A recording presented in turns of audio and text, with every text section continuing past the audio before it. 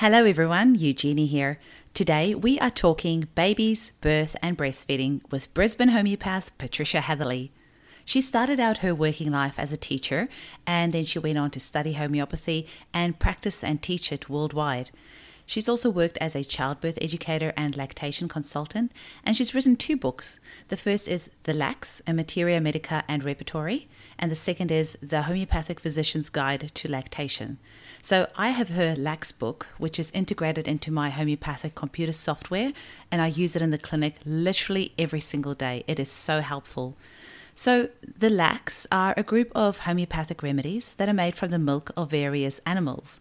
So we have remedies made from the milk of a dog, a cat, a dolphin, a lion, a donkey, and yes, even humans. And there's many more. That's just to name a few.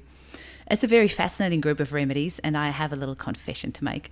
I love using them in my clinic. So part of getting Patricia on today was me being a little bit selfish. I really wanted to pick her brains about how she uses these remedies in her clinic and what got her interested in them.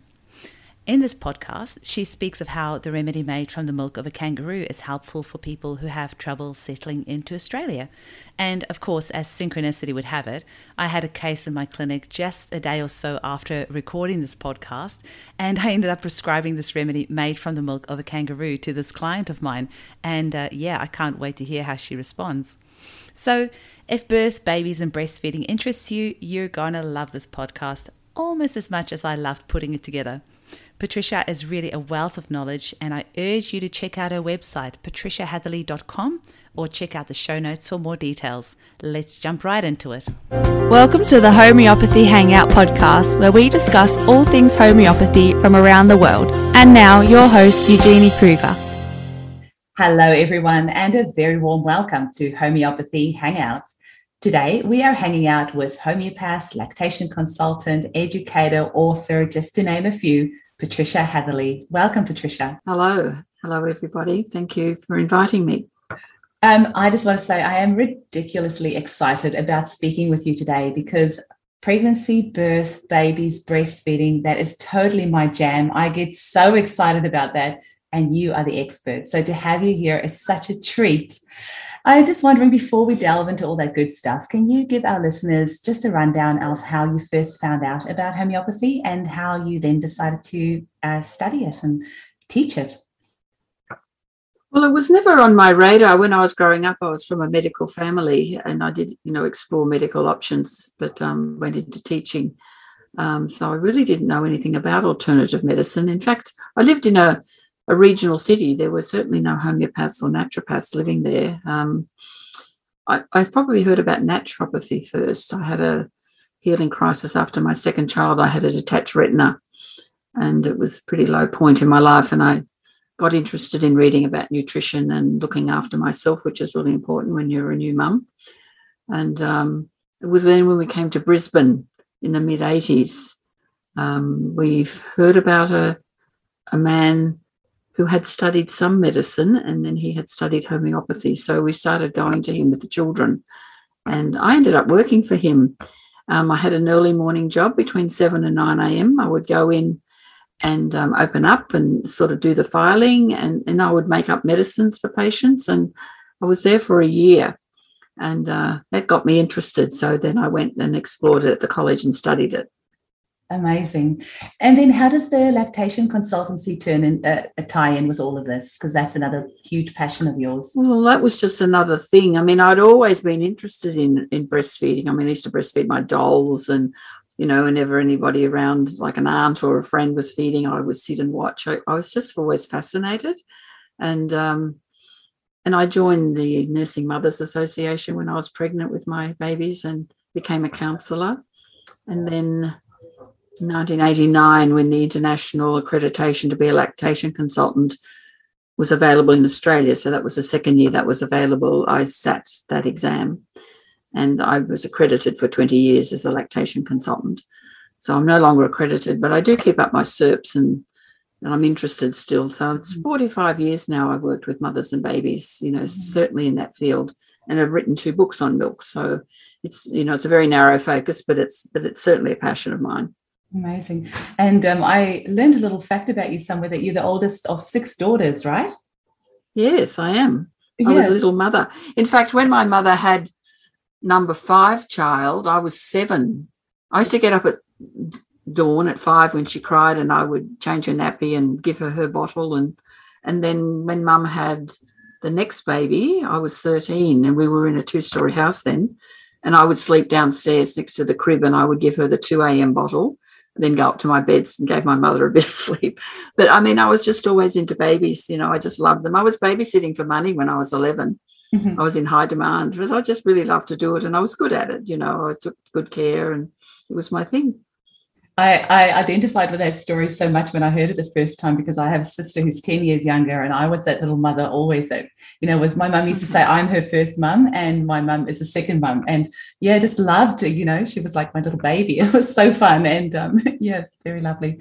So tell us a little bit about human breast milk. Why is it like the ultimate superfood? What is so amazing about human breast milk? And tell us some fun facts. Eugenie, we don't have long enough for that. Look, I mean, if people are interested, there is a lot of information about that on my website. You know, there's a whole section on breastfeeding, but it's a very unique substance. I mean, interestingly, I guess I could start off by saying that every milk is species specific. And there is a chart about that on my website. So human milk is for human babies. It's 85% water. It's only 1% protein. It's about 5% fat, and it's 7% lactose. So human milk, primate milk, dolphin milk, and interestingly, the milk of the donkey are all high in lactose. So they're all intelligent animals. So that's important because it makes the brain grow. Cow's milk has got 3 times the protein that we've got and got hardly any lactose. So it's really not the most appropriate substitute for humans. The donkey's milk is actually the more appropriate substitute. But the thing is, people need to realise is that, you know, we gestate our babies and nourish them through our placenta for 9 months, and then the baby is born, because if it stayed in any longer, it wouldn't fit through the birth canal. And so mammals are either altricial or precocious. So humans are altricial mammals. That means they need a nest to complete their development. And the development then at the breast is what happens then. And primates lactate for 6 times the gestation rate. So that's supposed to be till over 4. The babies are supposed to have access to their mother's milk. And if you go among, go to the Akung, or you go in the highlands of New Guinea, or you go into the Amazon forests, I mean, those women would be feeding their babies for 5 or 6 years, because if they didn't, they would die. You know, there is no substitute. That's what you have to do. And interestingly, a lot of those cultures practice polygamy. So, you know, that mother and baby are, you know, doing their thing separate. And that's the way I think nature has designed it, to keep population down. I think we're probably only supposed to have 2 or at the most 3 babies in our lifetime, and they should be good 5 or 6 years apart. And I mean, I don't know whether your audience knows much about Erikson. He was a psychologist who was a disciple of Freud, and he has a model called the 8 epigenetic stages of man. People know more about Maslow, I think, but Erikson's model, I think, is more superior. And he says that those first 2 stages, which go from birth till 4, that's the primal period, are with the mother. You know, when a baby starts to crawl away, but can crawl back to the breast, you know, he can trust his world, you know, and then he can leave and come and leave and come, and then he develops a sense of autonomy. And then he's quite happy to go out and go to kindy and go to school by mum, you know, by the age of 4. But those first 4 years are really important to be with the mother, and that she has a unique immunological profile to deliver to the baby, to mature all the organ system and the gut and the microbiome. And interestingly, there's a substance in human milk, or it's in body fluids, it's called microRNA, and it has the epigenetic tags going back 60 years. So, you know, the mother's milk will give the ancestral message, if you like. So if you think of a baby a bit like a hard drive that needs its software uploading, the milk will do that, apart from anything else. But I mean, there's a lot more I could say about it. I mean, but studies that have been done, you know, where they've followed long-term, you know, people who have been breastfed, they're just more healthy. Any of the big diseases you can name, heart disease, diabetes, osteoporosis, they're all linked to not being breastfed. It has a huge impact on society. Mm-hmm. And then the scary part is if you look at birth these days, and I'm just thinking about the clients I see in my clinic on a daily basis who there's so much unnecessary intervention during pregnancy and in the birth process these days. So many of our clients end up with C-sections, and then that hormonal cascade doesn't happen, which then means the milk isn't being established properly, and then the mothers are not supported in their breastfeeding journey, and then they give up. So maybe you can tell us a little bit about that. It's a bit of a worry, isn't it, this whole, growth in intervention. I mean, I guess, people sort of think it's helping, if you can conceive a baby in a test tube and then have it delivered by cesarean.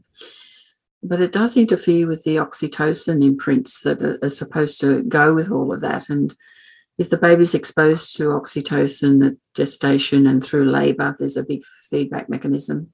And then at the breast, the receptors are formed in the child. And if they don't get that exposure, those receptors are not there. And that's when the autism spectrum will raise its head. So, it's really quite important. But, if women go to hospital and get processed, the chances of a Caesar certainly increased. And, of course, you go on the drip and have the artificial oxytocin to have the labour expedited. Again, we know that interferes with oxytocin receptors. But, if it's a good, normal physiologic birth, nature has kind of deigned that babies have the ability to find their way to the breast, the same as all mammals can do. And the baby's on the mother's abdomen, squiggling around, she's getting oxytocin peaks every time the baby has a little wriggle. They've done research on this, really interesting. And so she's just falling more and more in love with her baby. And by the time it gets to the breast, within that first hour, the baby's very alert, can crawl, creep, is looking for the nipple. But if it can imprint, doesn't matter what sort of nipple she's got, it knows that that's the nipple that they need to go to. It can be long, short, wide, whatever. As long as nothing else goes in the mouth, that the babies would be fine, unless it's got a tongue tie. Amazing. And it's like a lesson. If I struggle, I'll survive. I got this. And, of course, when it's on the abdomen, it's getting the mother's bacteria in the nose and mouth, and that's really important for establishing the gut microflora. Really important for nobody to touch the baby except the mother in that time. So there's a whole lot of little things that go on. Yeah. Amazing. And homeopathy blows my mind on a daily basis because we have remedies made from pretty much anything on the planet, including human breast milk. And I'm wondering if you can maybe tell our audience a bit about our breast milk remedies, maybe from the various different animals, and your book that you've written about it, and how, these remedies are usually prescribed by practitioners, not something you're going to buy off the shelf, but maybe how you've used some of these milk remedies in your practice. Well, for a start, if a mother's lactation is failing or she has to wean early, she can actually make a remedy herself from her own breast milk. And the recipe on how to do that is on my website. It's very easy to do, and that means that she's then got that to give to her baby, which is, I think, lovely. But it is a remedy that So on the psychological level, the Lac Humanum, which is our remedy made from human milk, is a remedy for good self-esteem, having a good sense of self, about being comfortable in your own skin, being able to be alone and not have the need of being in the group or being accepted by a group, but happy enough to participate in a group. But then on the physical level, it is a remedy for maturing the gut. So there's a lot of people who've got big issues with the digestive system. It's a remedy that we would certainly consider in those instances. And it also does affect the endocrine system, sometimes with women. It's a good remedy for mastitis sometimes. But I guess you and I know that it's a complex issue. It's not a matter of you just have the remedy for the what. But it was just more for interest's sake. Sorry, it was just more for interest's sake, because the people Yes, listening yes, to this, absolutely. just to give them an idea of some of the. But certainly the instance of being able to make one from your own milk, I think, is something that would interest your viewers, and how to do that. So it's very easy to do. You just need a few bottles and a bit of good quality, high grade vodka would probably do it. Then you've got it, and you can still give that to your baby if they're sick. Like when you're breastfeeding a little toddler and they get a cold, they often go to the breast more often in order to help get well. And that's because the baby's saliva will inoculate the breast, and the breast milk will immediately make antibodies to whatever it is the baby's got. That's the other amazing thing about human milk. It's so dynamic, so dynamic. And the other thing too that may interest your viewers is that it's full of stem cells, like that can be made into anything. So it's quite an amazing substance. It is. I'm very glad that you mentioned about our listeners making a remedy from their own breast milk. I was hoping you would mention that. It was going to be one of my questions if you didn't. But what are some other instances of why somebody might want to use that? Because I know a lot of ears would be perking up right now. A remedy made from my own breast milk. Wow. You mean with children, or do you mean generally? Yeah, no, with children, like a mum listening to this right now, probably having her mind blown, going, wow, I can make a homeopathic remedy that I can use for my child with my own breast milk. Can you maybe say a little bit more about that? Look, I think if it's certainly the child is being bullied at school, not feeling good about him or herself, it would really help in that situation. Certainly too, if the little one's got bad sinus issues, it would really help. Certainly gut issues, it would really help. So just every system in the body really is helped by human milk, because it's designed to mature the body and make it complete. So I don't know whether that's helpful, but I mean, certainly if the mother has her own milk to give to her own child, everything that child needs is there in that milk.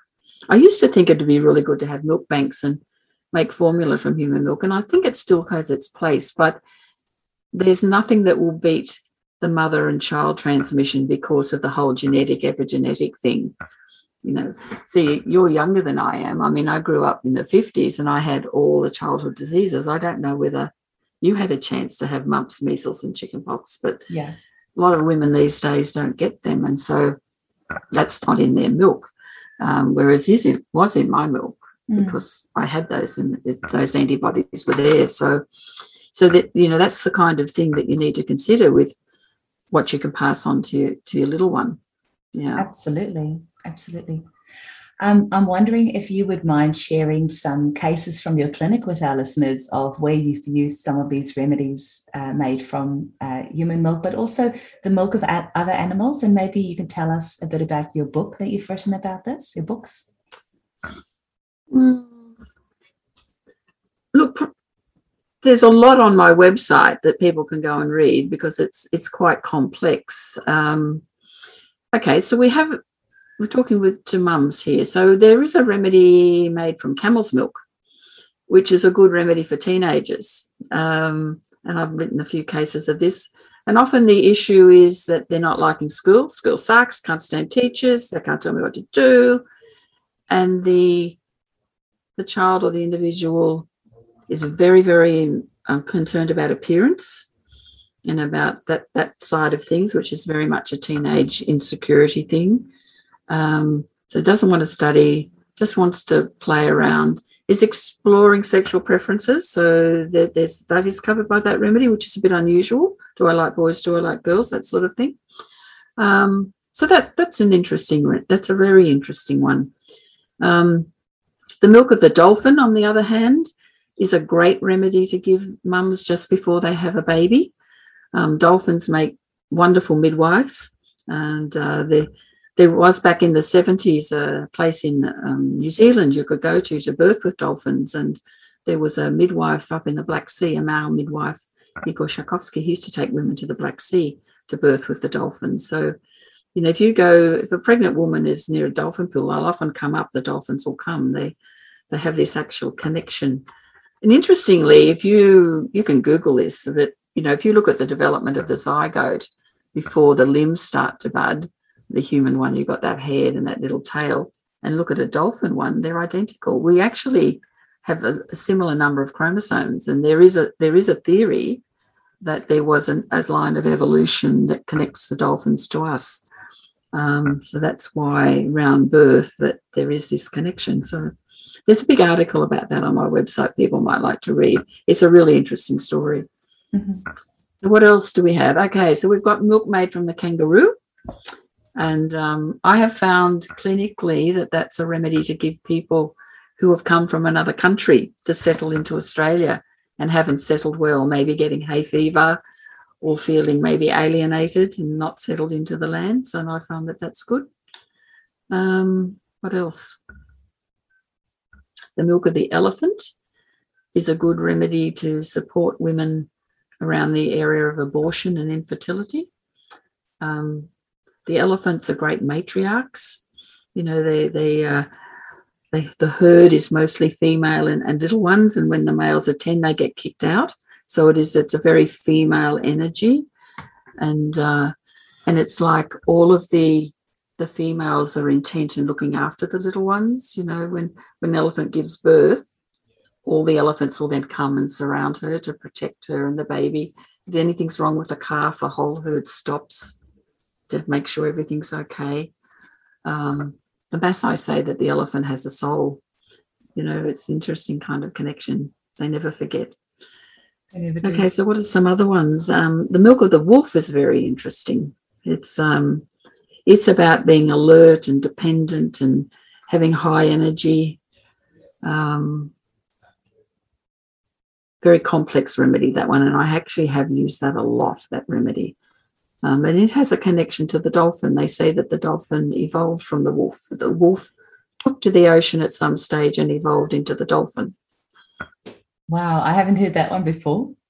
Nothing surprises me these days, though. I'm trying to keep an open mind to everything. The milk of a dog is one I use very often, and the milk of a cat I've used a few times. Can you tell us some more? Because I can literally sit here all day and listen to you talk about these remedies. So do you have the milk of the cat is well known for eye trouble, those kind of senses.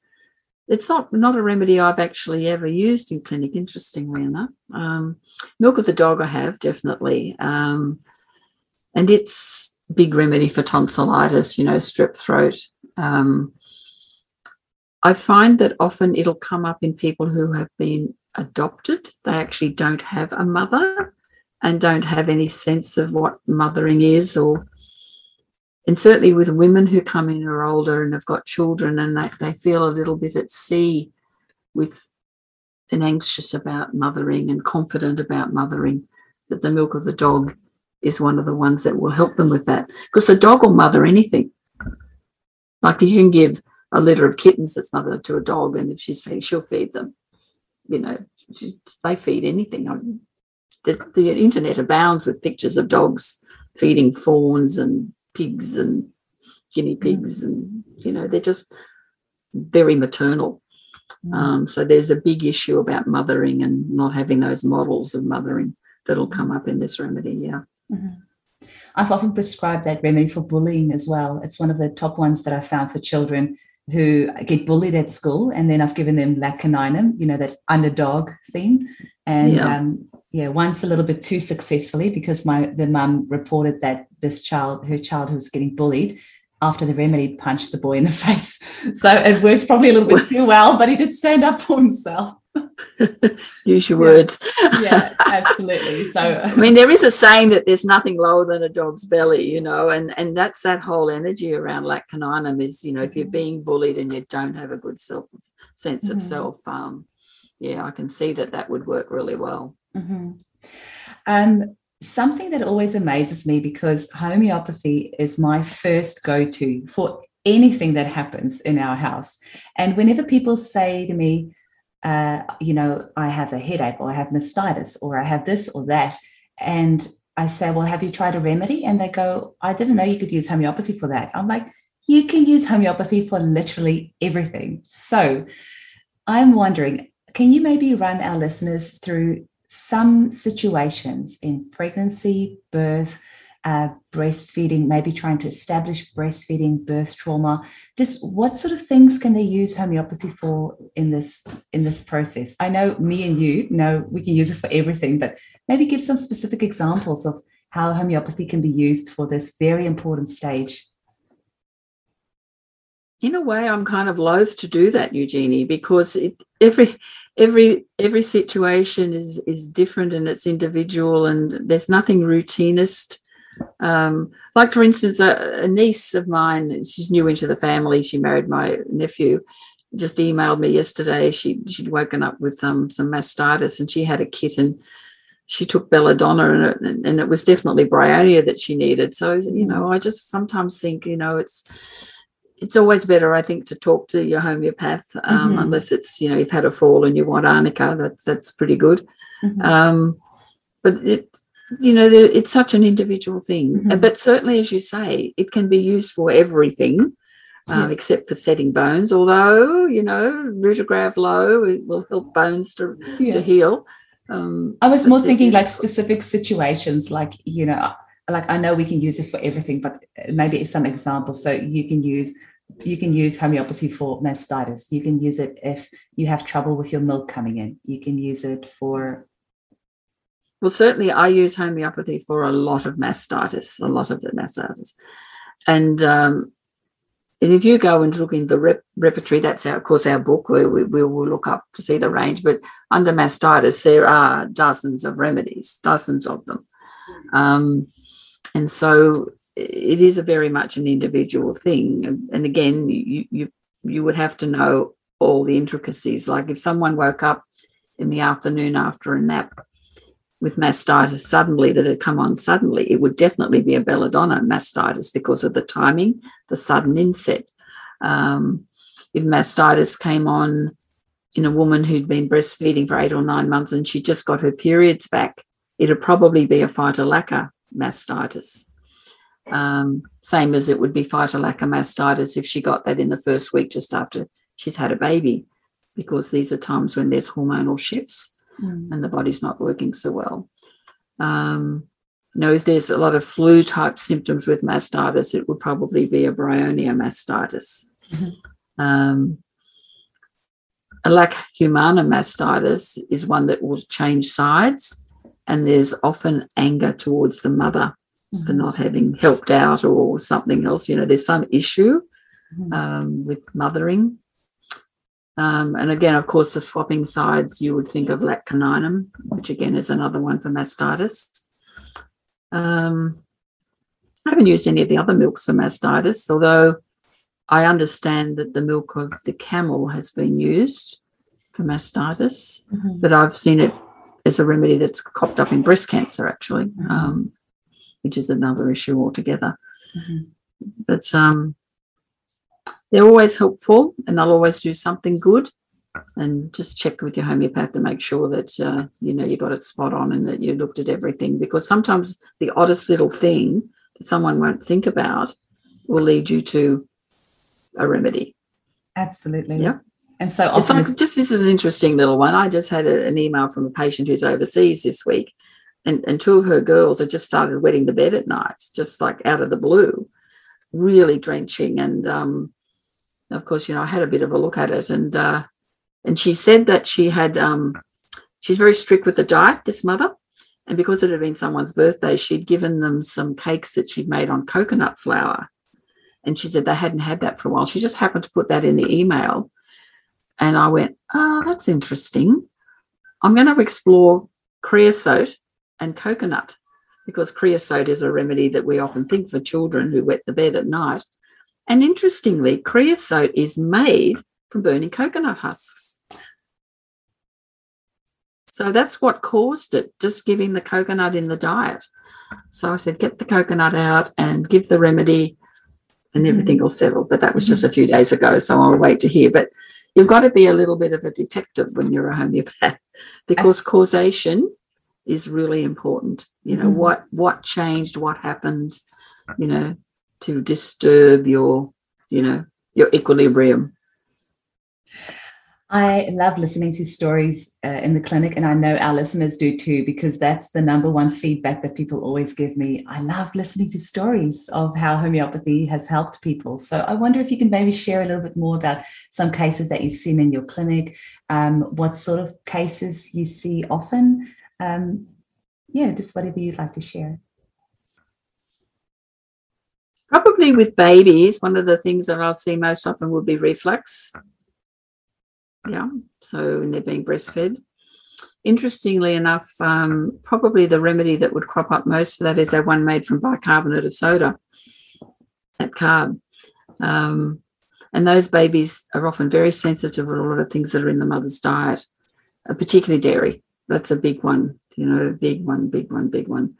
I mean, the other thing that'll probably interest your listeners is that, if one of the mum gives birth to a bub that's got any kind of midline abnormality, certainly the most gross would be some sort of cleft, but just a tongue tie or something with the umbilicus or hypospadias, that's a sign that epigenetically there's been tuberculosis, probably 3 or 4 generations back, and that comes down as an inability to tolerate dairy. They're the people who do not tolerate dairy at all well, and it's really important to get that out of the diet. And certainly when babies are feeding and if they start to bite, I usually just say, okay, you've just introduced solids. What do you give? I'm giving yogurt, I'm making custard. And of course, the mother has perhaps not had any dairy much at all, but that's aggravating the baby and she still needs to keep that out of the diet. I do always recommend that mothers have cream and have good butter because they're made from fat and got the tiniest little bit of protein in it. So that just keeps the babies in touch with dairy so that later on, when they're definitely a toddler and everything's mature, they could probably tolerate little bits of dairy every now and then and not be an issue. But you've got to be very careful early on and you can look for those clinical signs, and dairy is definitely an issue. You said something interesting about the bite, because a lot of people listening to this would never have thought that you can use a homeopathic remedy for a baby who bites at the breast. Just showing again how you can use homeopathy for everything. Have you got any other? It's usually Kalk-Phos is usually the remedy, which is one of our children's constitutional remedies. See what's happening in that situation. So we know from research that a baby at the breast has what's called synchronous suck. So a baby can suckle and breathe and swallow at the same time because the milk is physiologic. But when a baby's been given a bottle of formula, so it's goat's milk or cow's milk, they can't suck and swallow and breathe at the same time. And so that's why every now and then you take the bottle out and they kind of catch the breath. So when the baby starts to bite, it's doing that because they're struggling to breathe and feed. So they bite to get a pause. So they get a breath and then they can go back to feeding. So that's what's happening there. So it's like a little bit of transient apnea. And Kalk-Phos is the remedy, but you've got to get the dairy out. Yeah. Mm-hmm. So interesting. Any other stories that you want to share or anything that you see very often in your clinic? And actually, I'll add in there, you have a very long history of experience. Is there any conditions popping up these days that you didn't see 10 or 20 years ago?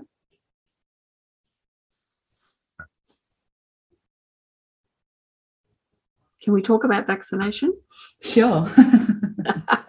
I do see a lot of children who, haven't coped well with their schedule when they come in. And there are certainly some remedies that will bring them back to wellness, and that can certainly be done with homeopathy, which is good. There's actually, I have a newsletter called Milk Matters, which I archived on my website, and the very last one I published is still there on the homepage, and it's the story of a child who was 3 when she came, and she was autistic, and she went to normal school by the time she was 5. And that was just using homeopathic medicines over those couple of years to get her back to wellness. So the scope of what we can do with our remedies is quite profound.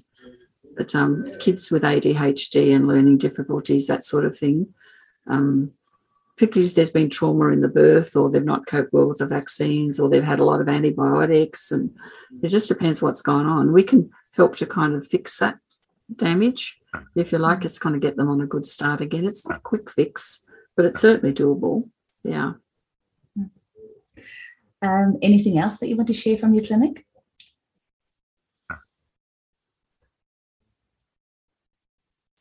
Just thinking of children.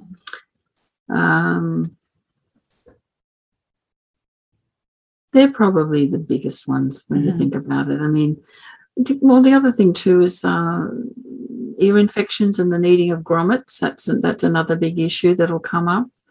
There is a couple of remedies that are quite specific for that, so that can sort that out. And certainly, when children have got those kind of pathologies and you give a remedy, it's possible for the eardrum to burst. And if people freak about that, but of course that's the body's ability to drain things away, and then it will heal. Same as a cut on the skin will heal, so it's no big deal. But that can be fixed with homeopathy so that the child doesn't have to have the anaesthetic and, have the grommets put in. But then that'll often come back to dairy intolerance too, that one. Yeah. I heard you in one of your chats that you did, one of your interviews, you mentioned something about the importance of zinc for new mothers, which I didn't know about. Can you maybe share a little bit about that with our audience? Yeah. Well, zinc is stored in the body in the gonads. So in the males, it's in the testes, and in the female, in the ovaries. And they know from research that at the moment of conception, there's this thing called the zinc spark, where there's lots of zinc in those gametes. It makes for a really healthy conception. So it's really important for that to be on board. The same is also important too for folinic acid. I mean, we say folic acid, but folinic acid is the activated form. So you need to look for a supplement that's got folinic acid. But both the males and the females should be on it for at least 3 months before they have a baby, because the male is giving half the genetic material. And, if the folate is good, then you're less likely to have a tongue tie. That's really good advice to have. But interestingly, it's zinc that's implicated in colic. Because at the end of a pregnancy, the estrogen drives up copper. And so your zinc kind of lowers. And that's why at the end of pregnancy, you're a bit blah and you've got white spots, you've got stretch marks, you don't feel like eating. They're all signs of low zinc. But if the copper's high, it means you can have good contractions to have the birth. So that's why nature does it that way. So then afterwards, it's really important to get the zinc up in the diet, because zinc is a cofactor for all the enzymes in your body, but particularly for the enzyme that deals with the sugar of milk. So if the mother's zinc is low and stays low, the baby's more likely to get bellyache and colic because they're lacking zinc. So zinc-rich foods are really important. Zinc supplements really important in those early days. To help Bubby establish the enzymes in the gut to cope with the sugar of milk. Yeah. The other thing that can really help in that situation is to make sure the mother's diet is devoid of simple sugars and really high in protein and fat. So cover the palm of the hand with protein 5 times a day. So most women are around about 60 kilos, so they need their ideal body weight plus 20 in protein grams a day. So usually about 80 protein grams a day. So an egg is 6, piece of steak's 25, piece of fish is 15, tin of beans is 10. You don't have to count them up, but if you cover the palm of the hand 5 times a day, you will get enough. And make sure there's all the range of fats. So you need the short chain fatty acids for it's prebiotics in the gut. So that's chicken skin and bacon fat and lamb fat, butter, cream. And you need those mid-chain fatty acids that you're going to get from olive oil and those sorts of oils, nuts and seeds. They're good for the baby's skin. And then the omega-3 fatty acids that you're going to get from seafood are going to be good for the brain, central nervous system development, for the myelin that gets laid down. And if they're not in the diet, they're not in the milk. So that's really important. And the other good thing about seafood is you've got lots of zinc in it, as well as the omega-3, and it's a good source of protein. So I say to mums, in those early months, have seafood every day. Make it a lunch thing. Have sushi, have a tin of tuna with a salad, that sort of thing, just to keep that up. I mean, interestingly, zinc is the only mineral in human milk that drops off after 5 months. Wow. Why is that? Well, it has to have something to do with evolution. I mean, when we lived in the caves, it would have been really hard to catch a dinosaur, but really easy to go down to the river or the whatever and get the yabbies and the prawns and the shellfish and fish. So we had high zinc foods, which were weaning foods given to babies. So the ability or need for it in the milk just dropped off. So that's quite fascinating. Yeah. So, Patricia, can you share with us any advice that you have for mothers to ensure they have a great pregnancy and birth and beyond? Just some words of wisdom. Look, I think it needs to start 3 to 6 months before, if you've been on the oral contraceptive pill, to come off early. Really focus on good nutrition, that is zinc rich, folic acid rich. A conception that is physiologic is optimal. And then, of course, it's so hard for women these days. We know they're the breadwinner and they have a stressful work environment. But it is a time when, if you can, to go a little bit more inward. I mean, in my mother's time and my grandmother's time, where they would just knit layets and sew and, that you'd spend that time in the rocking chair preparing for the baby. We don't do that now. We just buy everything online. And so that's, I think, something to think a bit about, to kind of have that connect, I think is important. But certainly eating well is just super important. And I know that's really hard in the early weeks. But see, that's when homeopathy can be amazing, Most women, it's sepia, is a bit of a go-to remedy. But, I mean, it can be other remedies too, of course. But certainly morning sickness is definitely able to be dealt with homeopathy, and miraculously so, really. It's just such a difference. And, of course, if women get colds and things like that in the pregnancy and they worry about taking pharmaceuticals, well, then again, if you come and see the homeopath and just get whatever you need to get you through that is a safe option to do, which is great. Maybe get a doula. Don't go to hospital birthing classes. Go to your local yoga instructor who does birth education. Will just make you look a bit more holistically at the whole thing and not be so linked into that this is what happens in hospital. More confident to stay home for as long as you can before you go to hospital to birth, because the only reason you go to hospital is to make sure that if anything goes wrong, you're in a situation where it can be dealt with. But to birth is a normal physiologic act, the same as intercourse is, the same as defecation is. It is a normal physiologic act. But certainly there's a more complex one and the things can go wrong. But to have confidence in your body's ability to do it, I think is really important, and to be really looking forward to the birth. Making sure that you've got good support around you afterwards. So wise women is important. A mother who's maybe breastfed, or an aunt, or someone you can talk to if you have issues, because the first few months are very difficult. You're low on sleep, you're tired, you might have stitches, a whole host of things could be going on, and it's important to eat really well and just be able to be connected to your baby. And once you get through that, things are fine. But that first 40 days is pretty tough going. But, it's doable and it passes. Mm-hmm. But then, any breastfeeding issues, get a lactation consultant, see your homeopath, because they can all be fixed. Yeah, they can all be fixed. I've helped women through some most amazing pathologies, certainly thrush in the nipples, when nipples are just about dropping off. Homeopathy can fix all of that, and changes in diet. But just getting the right help at the right time will sort it out. And focus on how good this is for the baby, but also for the planet.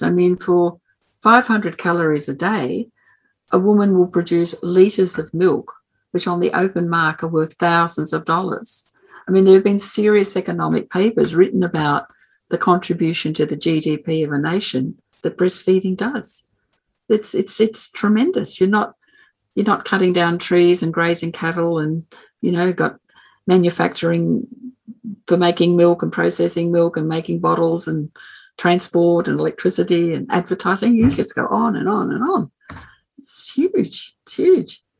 So, we're all wanting to make the world a better place, and there's no better way to start than at the breast. I've never thought about it until you've just mentioned that. But yes, all of those formula tins that don't end up in the waste. Yeah. Amazing. It is. Another good reason to breastfeed if you can. It is.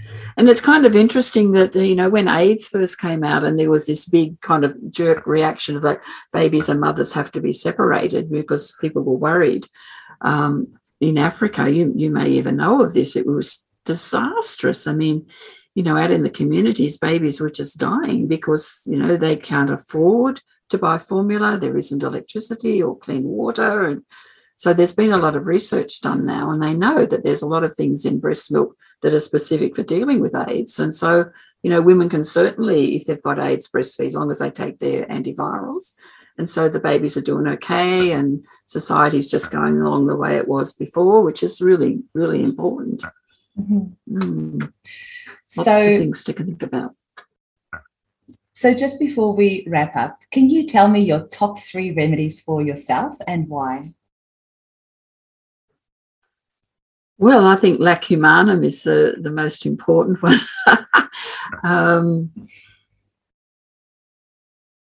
And look, bowel nosodes. I use bowel nosodes. If you've got a bit of a tummy upset, there's a range of the bowel nosodes that I would take from time to time if something's happened. But then, of course, for me, it's more aches and pains these days. If I hurt myself at tennis, I'll reach for the Rustox. But, lacumanum is, I think, our most important remedy that we do have. And I wasn't breastfed. And so the thing is, when that's been your start in life, there needs to be repair done on that. And I would say that clinically, when I've dealt with anybody over several years, the need to give lacumanum will come up because that's usually the primary etiology for a case, because if that start to life didn't happen, it's a scratch in the record that needs to be rubbed out. Absolutely. Now, how can our listeners get hold of you and the amazing work that you do? Where are some places they can find you? Look, I've got a website that's got a lot of free stuff on it, and it's patriciahatherley.com. And there's a contact me button there. Certainly my phone number's there. I'm Patricia at patriciahatherley.com for an email. I'm happy for anybody to email me. And I do a lot of work by Skype, overseas and throughout Australia. So if anyone would like consultations, it's easy enough to arrange. But I'm quite happy to be generous with my time with quick questions. It doesn't bother me at all. And because I'm an educator, it's teaching was my profession. And the thing is, when you're a teacher, it's sort of like, listen, I've got this stuff to share with you. And I'm very passionate about it, wanting people to know the good news. It's such an important thing, to go to the breast is a baby's birthright. And, nobody's advocating for babies. They're kind of seen as a bit of a commodity that, the state owns. It's not like that. They're very vulnerable, very precious, and that whole thing about the mother and baby is very sacrosanct, I think. We need to, as a community, be aware of that and preserve it and have a conversation about how we can help mothers, to have meaningful lives in career and still be mothers. So there should be workplace creches, there should be more working from home, more flexibility, more job sharing. I would like the government to pay mothers who breastfeed, give them a bonus because of what they're doing for the population. Mm-hmm. We just need to get real. Mm-hmm. Absolutely. Today has been so wonderful. Thank you so much for your time. I really appreciate it. And I know there's going to be a lot of mums out there today that's going to really benefit from this information that you've shared. So thank you so much for your time. It's been my pleasure. I really enjoyed it. So thank you very much. And thank you to everybody who's listened.